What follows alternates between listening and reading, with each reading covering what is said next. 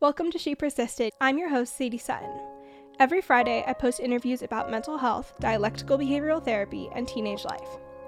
These episodes break down my mental health journey, teach skills to help you cope with life, and showcase testimonials from individuals, including teens just like you. Whether you've struggled yourself or just want to improve your mental fitness, this podcast is your inspiration to live a life you love and keep persisting. This week on She Persisted. Being able to trust the mystery in the other side, to know that it's going to change and we don't know what it may look like, but if you allow yourself to be in the discomfort, whether it's the thoughts in the mind, the emotions, the physical piece in the body, it will shift. This week's DBT skill is paired muscle relaxation. If you've listened to the podcast for a long time, then you know that this skill is part of the tip skill, but it also can be used on its own. So what you're going to do is you're going to sit in a comfortable position. You can also do this lying down before bed. It's super helpful to fall asleep. And you're going to make sure that all your body parts are uncrossed and no body parts are supporting any other. So sitting with your legs spread apart and your arms on the sides of you, laying down with all your limbs extended, both of those would work great. For each area of the body, you're going to gather tension by tightening your muscles. You're going to focus on the sensation of tightness in and around that area. You're going to hold the tension as you inhale for 5 to 6 seconds and then release and breathe out. As you release, you can say in your mind the word relax, or you can just do it silently as you observe the tension releasing. You're going to observe the changes in sensations as you relax for 10 to 15 seconds and then move on to the next muscle group. You're going to start with your hands and wrists, move to your lower and upper arms, go to your shoulders, forehead, eyes, nose and upper cheeks, tongue and mouth, lips and lower face, neck, chest, back, stomach, butt, upper legs and thighs, calves, and ankles. Lastly, you are going to tense your entire body and then release everything. This is an amazing mindfulness practice to do when you're really stressed out, when you're feeling anxiety, when you're feeling tension, or before you go to bed. This is one of my favorite before bed mindfulness practices, and it's super helpful to get you to fall asleep more quickly.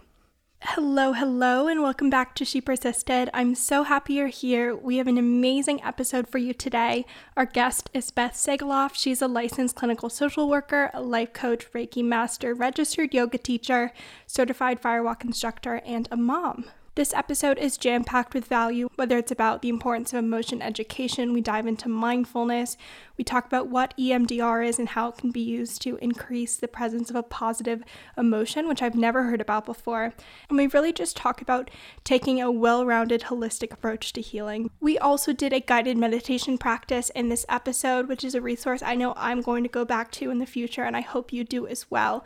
So like I said, this episode is just phenomenal with so much value and so many takeaways for you to implement in your life. This is one of my favorite interviews that I've done in a while, so let's dive into it. Thank you so much for joining me today, Beth. I'm so excited to have you on She Persisted. I can't wait to dive into this conversation. Me too. I'm so happy to be here. And I'm just so in awe every time just that you created this space. It's really, thank really you. incredible. You're welcome. Thank you. So I want to start by hearing your story, your journey, and about the work that you're now doing with teens and with mental health as a whole. So walk me and listeners through what you do, about you, and how you got to this point of working within like the mental health and wellness field. Okay. Well, it's sort of a really long journey, but I feel like, so much of what I do now, I feel like is based off of what I wish or what I needed or what I wished I had had as a kid or a teenager. And, I think that one thing just to start is that we are all born, with this like divine experience, right? This pure wholeness, and life happens, right? Life happens and things happen. And so often I feel like we don't know, or we aren't taught how to manage them. Yeah. And they become sort of this like a good or bad or right or wrong. And so I think that led me to always and I connect with you in a way of, am still a very sensitive human, right? So always felt things very deeply. Mm-hmm. And as a teenager, I definitely numbed out a lot of drinking and a lot of things just to avoid sort of the challenging feelings that I was having, and really never addressed them. And, I went through a lot, I think, as a teenager. I went to boarding school, which was interesting because I come from a super close family, very close community.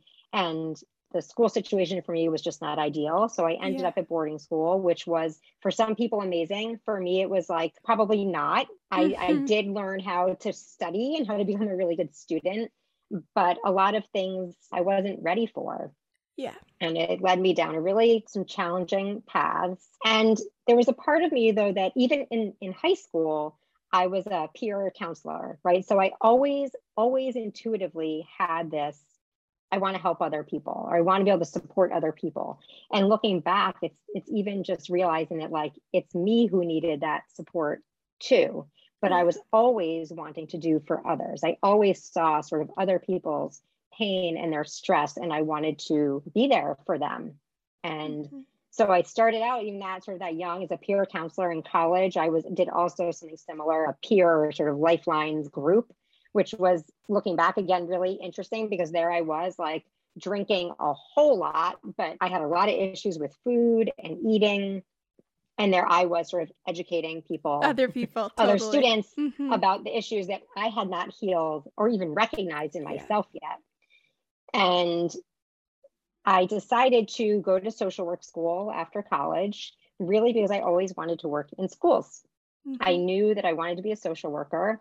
Wasn't sure if I wanted to be a teacher or a social worker in schools.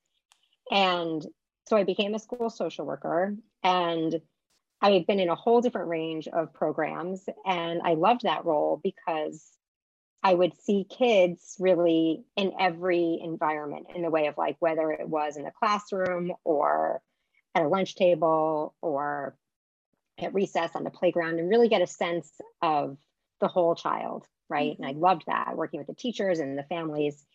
And in my personal life over time, I started to really go through some bigger challenges. I was married at the time. I got divorced. When my son was about 2.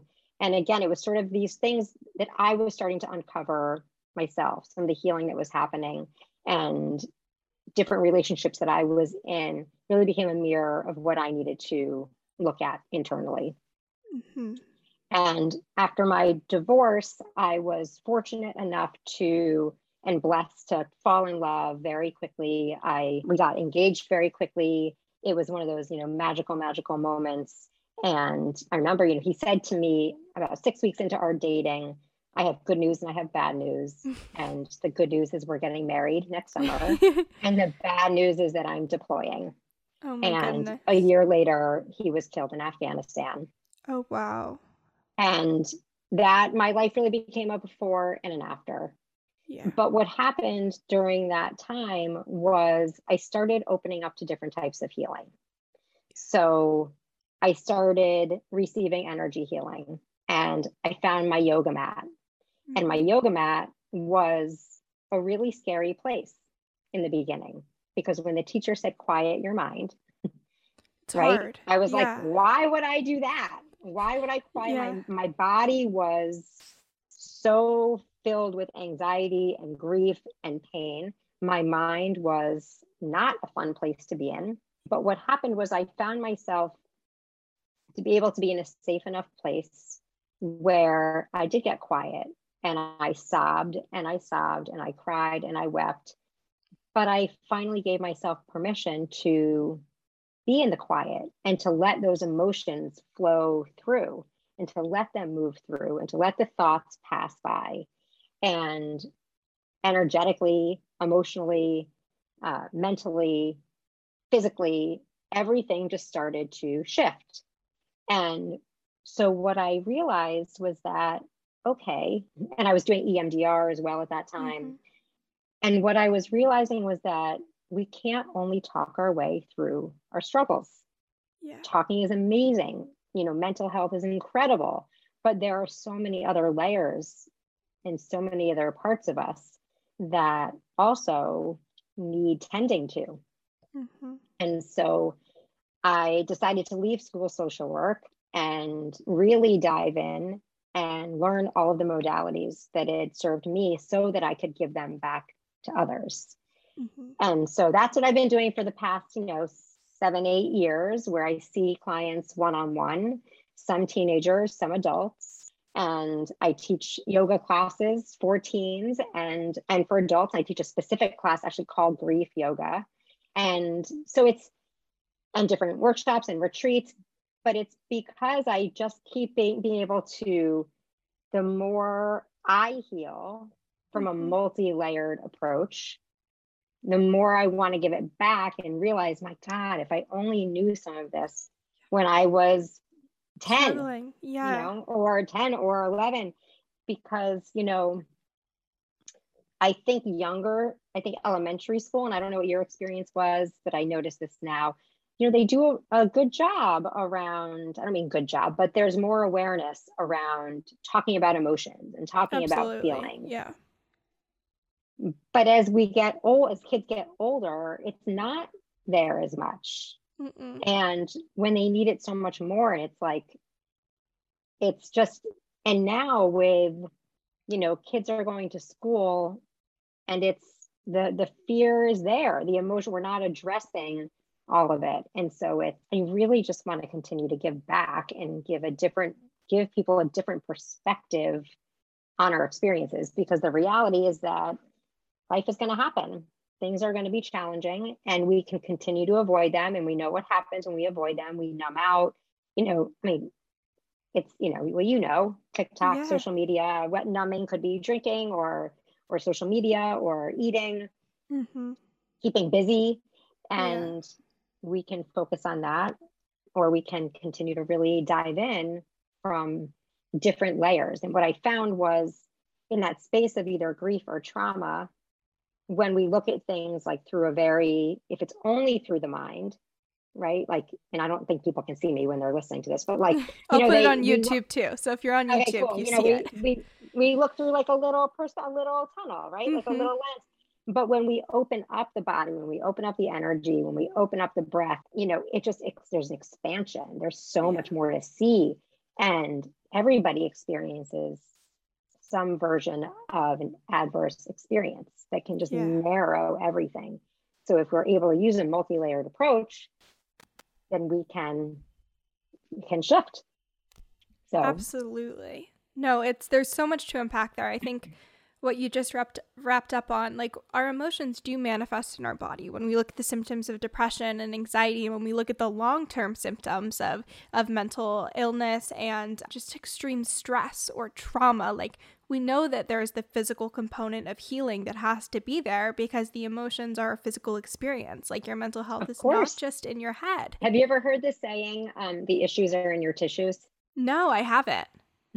Yeah, it's true. The issues are in your tissue. Think about it. It makes so much sense. It's like that, think about how many times you've been worried about a test or having that hard conversation with somebody. And it's like, I know for me, I can ask you, do you know where that is in your body? Nope. You'd be maybe my brain, I feel the thoughts going on. And then but your body is literally like a signal. Your body sends you signals all the time. For me, it's my stomach. I get the stomach ache and I'm like, okay, it could have been that I didn't eat something that was so great, but it could also be, okay, what's showing up? My body, literally, your body will tell you all the time if we learn how to listen to it. Yeah. You guys have heard me talk about them before. As we are chugging along in this spring semester, an essential in my routine is Magic Mind. Because of how busy my schedule is with the podcast and work and school, I really need to be optimizing my days to get everything checked off of my to-do list, and this is where Magic Mind comes in. What it is an all-natural productivity drink with adaptogens to decrease stress, nootropics to boost blood flow and cognition, and matcha to keep you focused. It comes in a little bottle, picture like a little juice shot. It has the cutest packaging, and you drink it in the morning. I drink it with my normal cup of coffee. What it does is it improves procrastination, brain fog, fatigue, and helps you be more productive. I find that I get super tired and I like want to take a nap midday, especially the early afternoon. When I add Magic Mind to my morning caffeine, I don't need extra cups of coffee and I'm able to power through and keep working rather than getting into that midday slump. It is a game changer if you are busy and have lots of things to do throughout the day. So if you want to try out Magic Mind and improve your productivity, you are going to go to magicmind.co/persisted. That is magicmind.co/persisted. And when you use code persisted at checkout, you are going to get 20% off your order. So again, if you're looking to improve your productivity and add a little supplement to your coffee routine, go to magicmind.co/persisted for 20% off. I think the other thing that I loved what you said was about quieting your mind with mindfulness. I remember mindfulness is like a key component of dialectical behavioral therapy, which was the treatment that I did, which was a game changer for me. And it's like one of the first modules that you learned. It's super ingrained to the whole modality. But I remember I was talking with a therapist and she was like, when you're first really struggling, when you're really suffering, when your mind is a really uncomfortable place to be, it can be kind of dangerous to do mindfulness. You're sitting with these really dark, scary thoughts. And so I loved what you said about like the whole well-rounded approach of being able to cope through and work through the emotions that arise when you're sitting with what's in your head and then being able to like quiet your mind. Like there's all of these different components that go into this full, well-rounded understanding of healing, whether it's the physical body, whether it's the piece of mindfulness, whether it's feeling your emotions to process through them and work through them. It's just extremely complex, and you can't have one without the others. That's right. That's right. Yeah. Yeah, it's true. And it's things that I know I was never taught. Yeah. Right. And so, what happens is it's like, okay, my stomach hurts. So it's a quickly like, well, what do I do to fix that? Yeah. You know, maybe I'm going to, whatever the version is of how to fix that. And the reality is that like nothing needs to be fixed.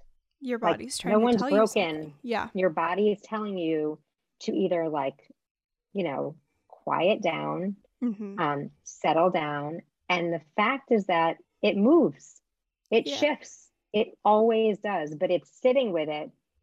Most people, in this grief yoga class I teach, I'm always kind of like, not many people are like, yay, I can't wait to go to yoga. But what happens is there is it's like being able to trust the mystery in the other side, to know that it's going to change and we don't know what it may look like.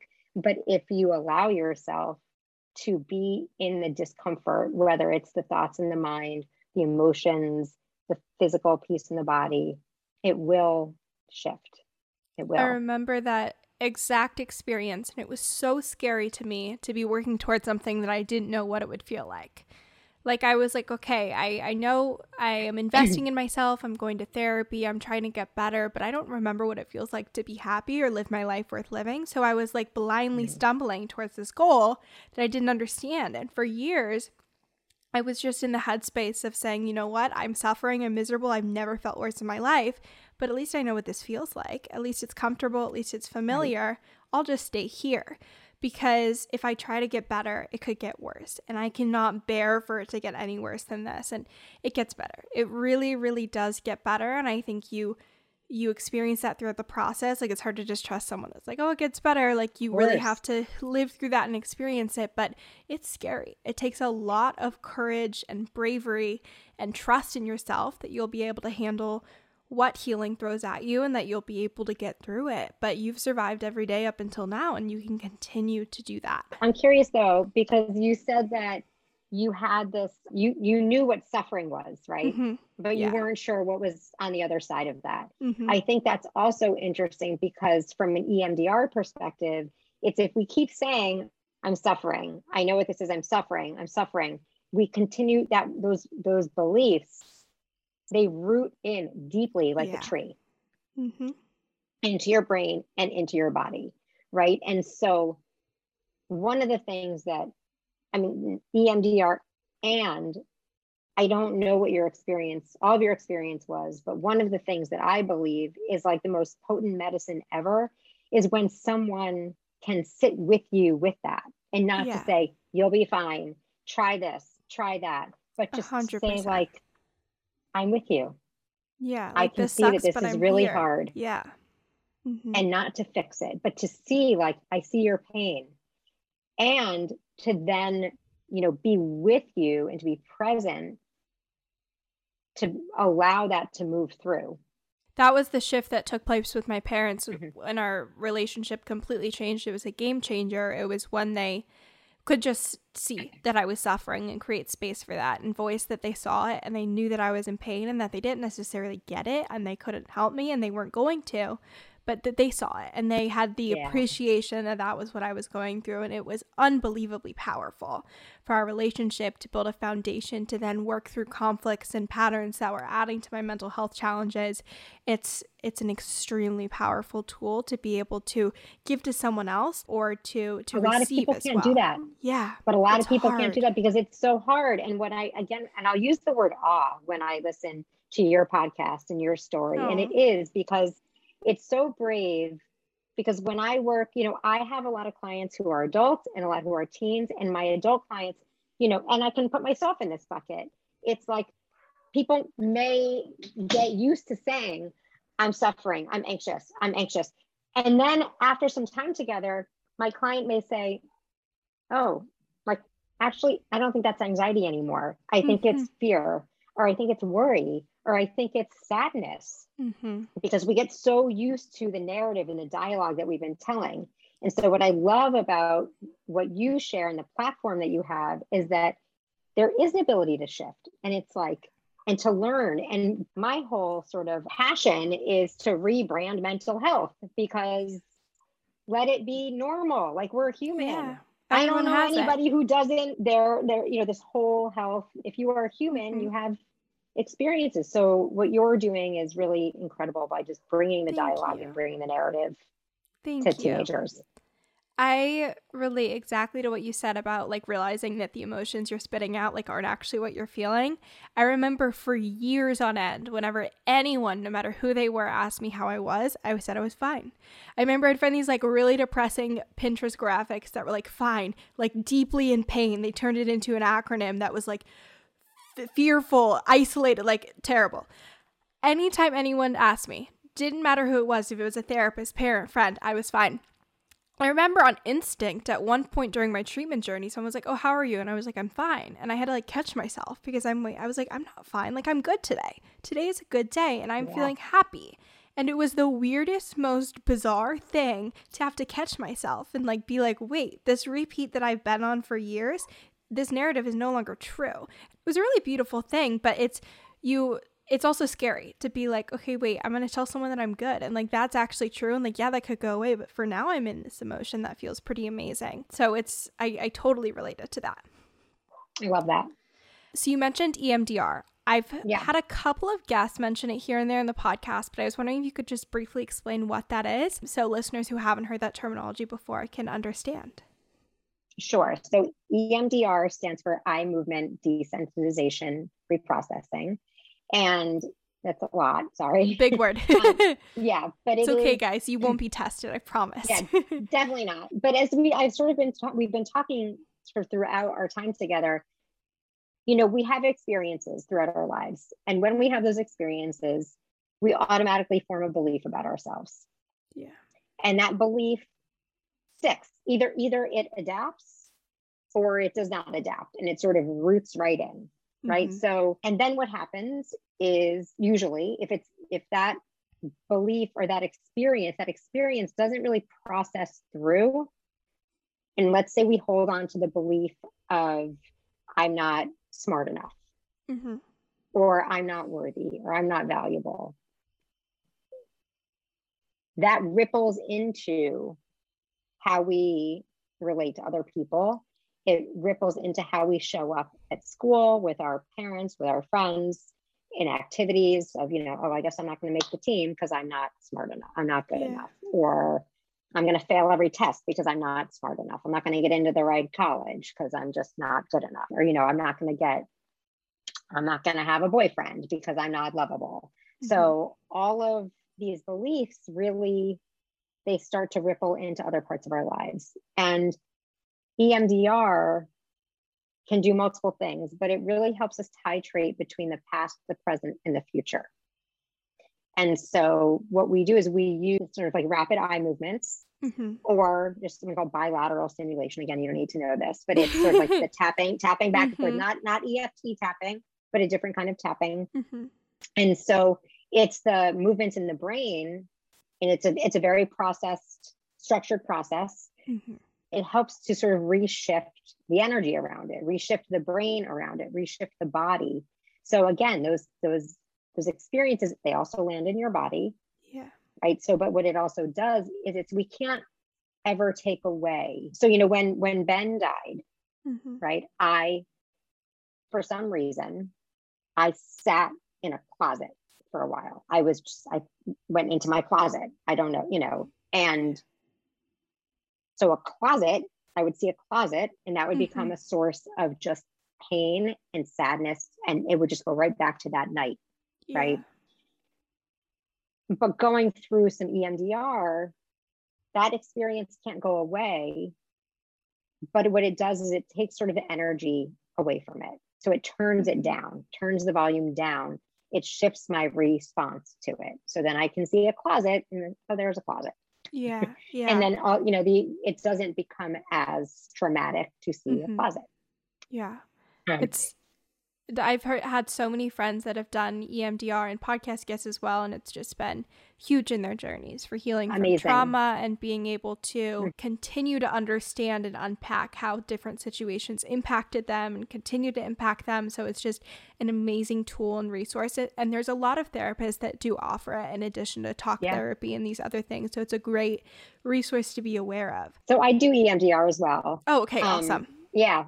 But what else is kind of really cool about it is that it's not always about going back and reprocessing. Of course it can be, but it's also about strengthening what already is, right? So for example, like I would have, if you and I were doing EMDR together, I would so want to know about that time where you started to feel happy. Right. And it's like, let's really dive into like the sensations in your body, the emotions you're feeling. What do you visualize? And then we enhance and we strengthen that feeling, because then that becomes happy right now in the present moment. Tomorrow or in an hour becomes your past experience. Yeah. Yeah. I love that. Does that make sense? Yes. That's so powerful. So there's so much, like a lot of my teen clients, we strengthen and strengthen and strengthen. It's really cool. That's amazing. That's so cool. So if teens are wanting to incorporate mindfulness or yoga or this practice of really sitting with their thoughts and emotions into their lives, what are some tips that you have that they can try to implement? There's so many, but I think but there is one that is free, and it is with you all the time, and it's your breath. Yeah.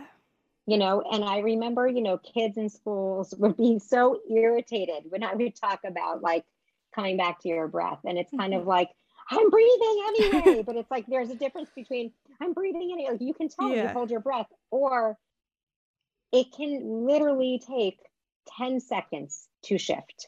Yeah. Yeah. You know, but it's the commitment to pausing. Right. So it's the commitment to pausing.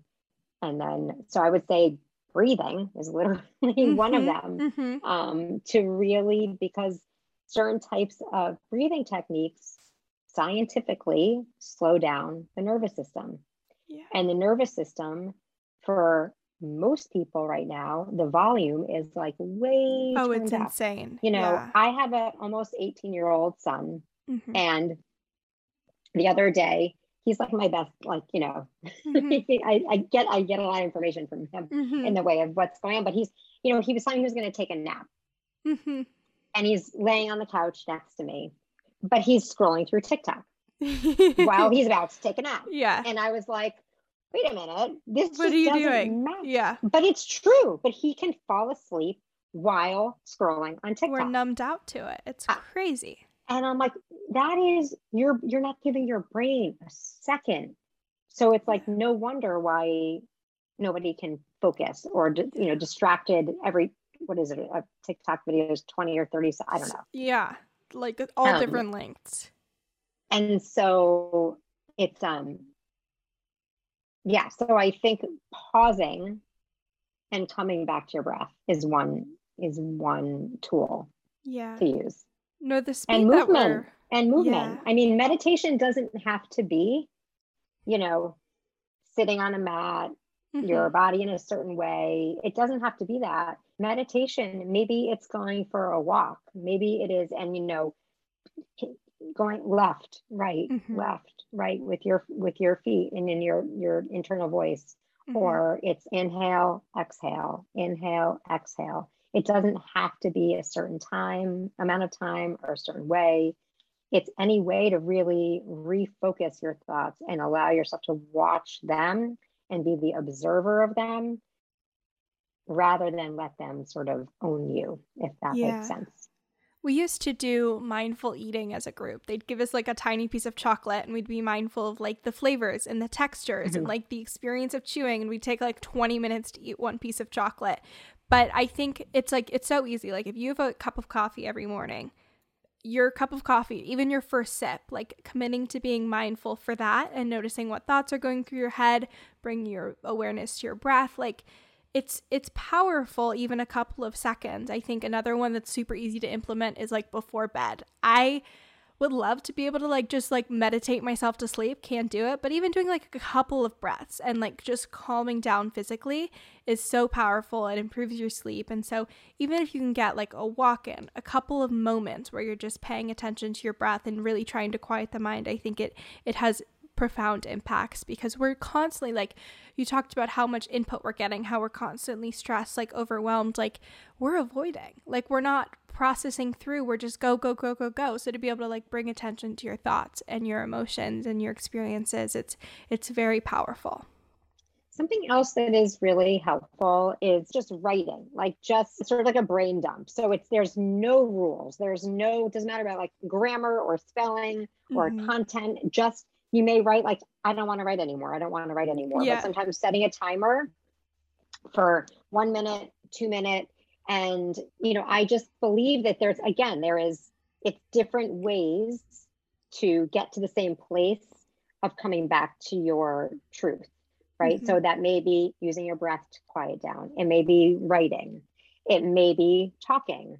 It may be moving. So any way that we can shift from that place of the stress or the struggle, acknowledge it. Right. So to not avoid it, but like, all right, here's anxiety again. It's showing up, let it move through. See where it is in your body. Move that part of your body. Right. So if you feel anxious, a lot of us feel anxious in our shoulders. Yeah. Right. We can even like, just while we're sitting here right now, you want to do something together? Yeah, let's do it. Okay, great. Okay. So actually go ahead and just place your feet on the ground. Okay. And if you want to close your eyes, you can close your eyes for our listeners too. If you're driving, please do not close your eyes. Yes, do not close your eyes. And just take one big breath in together. And a big breath out. And again, a big breath in. And exhale it out.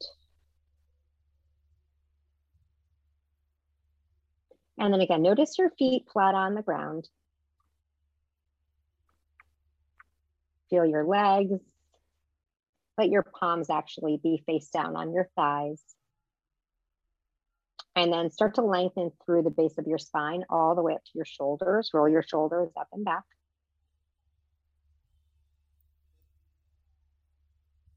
And then let the muscles in your face even soften. You can even separate your teeth. And then just as much as your feet are connected to the ground, imagine that there is a thread right above the top of your head, gently lifting you up towards the sky, and then settle back in. And just notice how your body is feeling right now. Notice any emotions that are showing up. Check in with the thoughts in your mind. And take a moment to really even feel into any of the challenging that emotions may be present or may be around. And maybe it's fear or anxiety, stress.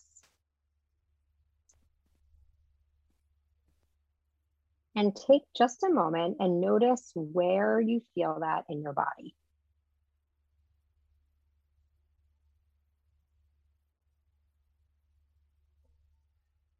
And then take about 10 seconds and just move that part of your body. So for me, I'm rolling my shoulders forward and back. Maybe if it's in your neck, you roll your neck in one direction or the other. If it's in your belly, you can kind of do a cat-cow seated. And I'm actually going to allow for about 10 seconds of quiet while wherever you are, you move through this.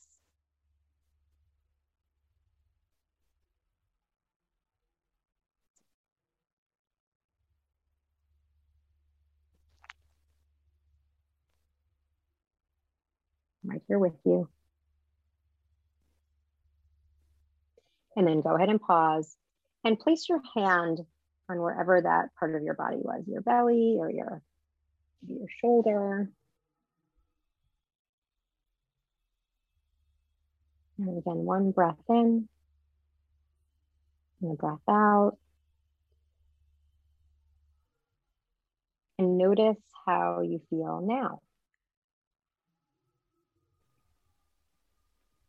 And then when you're ready, you can release your hands down. How was that for you, Sadie? I feel so calm. You feel calm? I think I do. I feel, I don't know, like less like jittery energy, much more centered. And like that, how long did that take us? Like 2 minutes? And we can check off our list that we meditated today. Yeah. But can you imagine doing that before a test? Yeah. Before writing a paper? Mm-hmm. Before going into a challenging conversation? And, you know, I think where I feel so inspired or curious or motivated is that if kids had access to this, yeah, so simple, you know, it's like there's a difference between when you enter a situation from this perspective where you're feeling more calm, mm-hmm. than when you enter a situation, whether again it's a test, a conversation, anything, from a place of, you know, that the volume is up, that more amped up feeling. And I think just again to acknowledge it, like it's everywhere. We all have that feeling of worry or anxiety. And so absolutely, why don't we, I always get so confused, like systemically, how we teach math and science every single day. Yeah. And every once in a while, somebody's like, oh, well, let's have somebody come in and talk about mindfulness once through meditation. And even then, and like I remember sitting in the classrooms, and it's not like an open to experience a new thing environment. Like the kids are like, oh, we have to do deep breathing. This is terrible. Like there's So why do you think that is? I think part of it is like, I don't know. I think when you come into a situation curious and wanting to learn, and you're the one that's somewhat initiating it, it's a lot more effective and powerful than when your teacher is like, everyone, we're doing our mandatory 30 seconds of mindfulness now. I think also, I want to say it's the way it's presented, but I don't know if it is. Like, I feel like there's been times where teachers are like, this is the science that shows that like mindfulness is helpful in decreasing stress and increasing performance. You're also in like a school environment. You're surrounded by your peers. It's an environment that doesn't always feel like safe. Like you're worried about being judged. You don't know what's going to go on. To be able to like close your eyes and shut off all the external stimuli while people are around you, you don't know what's happening. Like that's a scary experience. For a lot of people, like high school is like not a fun moment, whether you don't feel seen or heard. So I think it's also like a very vulnerable thing to do in such a large group. But I think it's also foreign. Like it's scary to try a new skill and to be like, you know what, I'm gonna give my all to this and maybe it'll work. So I think it's all of those things together. Kids are like, it's easier just to say I don't want to do this. That's the easy path out. Totally. Right. And it's so interesting. Like, I wish I could have said, like, physics is really hard for me. I'm just not going to physics today. Right. Right. Yeah. But it's so, and that's where, again, I love that you're in this dialogue, because it's just life. Yeah, exactly. And, 100%. Again, it is, we can see, I mean, I'm witnessing, besides the pandemic, it was just a month ago or so, at least I know in my town, there was a week where there were 4 lockdowns. Yeah. So it's like, between social media, pandemic, and mass shootings, it's a scary world. It's insane. It's a scary world. And so I just find it so fascinating that people are awake and we're talking about mental health a lot, and we're in the biggest crisis ever. It's the craziest, like, parallel thing, because you're totally right. Like, we've never talked about it more and it's never been worse. So like, what's going on there? Because I don't think the answer is to like not talk about it. You know what I mean? Because people are able to get support and help and feel more comfortable asking for help when that narrative is going on. But then there's also so many more people struggling. So something that we're doing as a society isn't working. A shift needs to be made, and I think it'll take time, but we're moving in the right direction. If we look on the big scheme of things, mental health treatment and outcomes and overall the skills people are equipped with, I think are improving in general. I think so too. Yeah. I think so too. Well, I mean, I'm hearing a lot of, that this space for you to have a podcast, this was not available, when I was a teenager at all.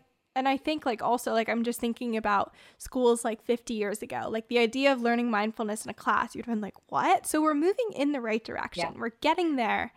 But I think I want to be clear on something. It's not even just learning about mindfulness. It's learning about emotions. It's learning about being a human. Like it's learning about, like, again, I remember when I would teach the little ones or, younger kids, elementary school, literally like about, those pictures that have the faces of like happy, sad. Yeah.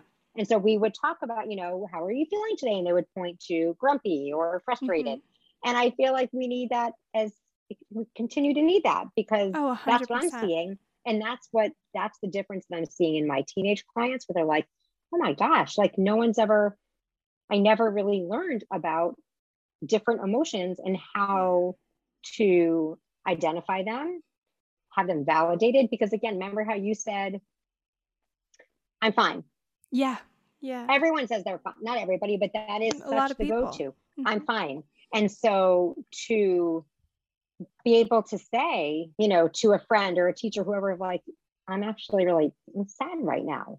Yeah. And then for the other person to be able to not just say, you'll be fine later. Go, just go take a nap or go whatever. But to be able to say, I get it. Like, I see you. No, to normalize it. Yeah. The emotion education is lacking in a big way. I didn't learn about primary and secondary emotions until I was like fully in treatment. The idea that people don't necessarily know that like anger is a secondary emotion and something deeper is going on there and you're lashing out because that's an easier emotion to process. Like we should know that. That should be common knowledge. How are you able to either decrease the anger or navigate the situation if you don't know that like shame or sadness or fear is going on below that? Like it's right. We need these skills and these tools. And I think it's like when you think about toddlers, like you teach them how to handle a meltdown. You're like, okay, we're going to take a break and then we'll come back. Like if a teen is having a giant panic attack or is super stressed about something coming up, you're not like, okay, this is how we're going to walk through this and this is how we're going to handle it next time. Like that just isn't there unless you like explicitly go looking for those resources. And it's really unfortunate. I'm right there with you. And that's why you're doing what you're doing. And it's why I'm doing what I'm doing. It's funny you mentioned the toddler tantrum, because in our grief yoga class, one of the things sometimes that we'll do is throw a tantrum. Yeah. Yeah. It's like permission to literally throw a tantrum or and like feel your emotions. And it is one of the most amazing things to witness Mm-hmm. because people really let go. And right, and it's just like this, yes, like it's okay to be angry. Mm-hmm. Anger is not bad. Yeah. It's not a bad thing to be angry. It's how we alchemize that anger, how we use it, how we can witness it, how we can move it through. Punch a pillow, that's great. Mm-hmm. Mm-hmm. No, But it's crucial. Yeah. So talk to me about your program for teens, and so that listeners know how they can get involved and continue to work with you if they're interested. I'd love to. So that's actually, it feels like, as I've been creating this program, it feels like literally a culmination of everything from when I was 14 until today. Because exactly, this is we've talked about it for the past 45 minutes, the reason why. So the program is called Life School 101, and it's all around supporting teens to learn how to relieve the stress and anxiety and overwhelm so that they can live more from a place of calm and connection. And the way that it's run is it's focused on this whole health perspective. So each week we focus on the idea of whole health. 1 week is on the mind. 1 week is on emotions. 1 week is on the body. The last week is on intuition. But intuition is actually thread through all of it, because that's really what it is. It is about coming back to your wiser self, which is always there. And it's that part of you that is like I sort of like to feel into is like the most like loving, bestest friend. The part of you that like can do no wrong, that is the most compassionate, loving part of you, that is always of like the greatest and highest good. But we get so caught into the compare and the judgment and the shame and the beliefs and all the things that we lose that part of ourselves. We lose that wisdom. And so bringing in all of these layers helps get us back to that intuitive self. And so I diverted. So so the program is 5 weeks of videos, and we come together once a week on Zoom. And then we'll have the second half of Life School is sessions then every other week to continue the community, continue connection, and continue to practice what is happening in their lives so that we can bring it into practice. And so, we're starting at the end of February. And the best way to find out about it will be on my website, join the mailing list. So you can, and there's actually going to be an offering on there for free, just so you can kind of get to know me. And I actually offer a breathing technique there, just as a way to sort of get to know me a little bit and to see that one tool that can help. But it's exactly what we've been talking about, just to really normalize, validate, and make it just, this is part of life. And so to do that together in community is hopefully pretty magical. I love that. It's so many tools that I think so many teens would benefit from having, whether you feel like you're struggling right now or not. I think anyone can benefit from having those tools in their toolbox and navigating future challenges that they might encounter. So I love that so much. With this program, and just to add to what you were just saying, nothing has to be wrong. Yeah. Right? Anyone can benefit. If there's something specific that somebody is going through, absolutely. But you just have to be human. Yeah. We all have emotions. That's the prerequisite. Can benefit from listening to ourselves 100%. Yeah. That's amazing. Yeah. Well, thank you so much for sitting down with me and having this amazing conversation. I know that so many people are going to find this helpful, and even if you just take a couple more deep breaths today and center yourself, I know it will have a huge impact on you. So thank you. Where can listeners find you? Thank you so much, Sadie. Of course. I just love that we get to have this conversation, that we're fortunate able to be here together. It's the coolest people can find me. My website is just my name, BethSegaloff.com, and there will be a link for Life School 101. So check that out. Perfect. And otherwise, Instagram is Beth.Segaloff. And those are the places to find me. Awesome. All of that will be linked in the show notes, and thank you again. In case you skipped to the end, Beth and I dove into her mental health journey and what brought her to working with teens, teaching yoga, and practicing EMDR.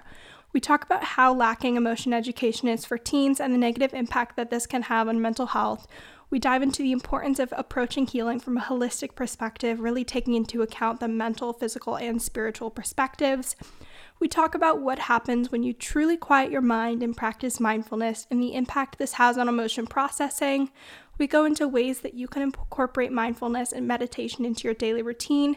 And lastly, we do a guided meditation practice to center yourself, decrease stress, and let go of the tension you're holding. If you like this week's episode, please share with a friend, rate and review on Spotify and Apple Podcasts, and tag me on social media if you're listening. I'll repost and give you a little shout out. My Instagram is @ShePersistedPodcast. So with that, I will see you next Monday.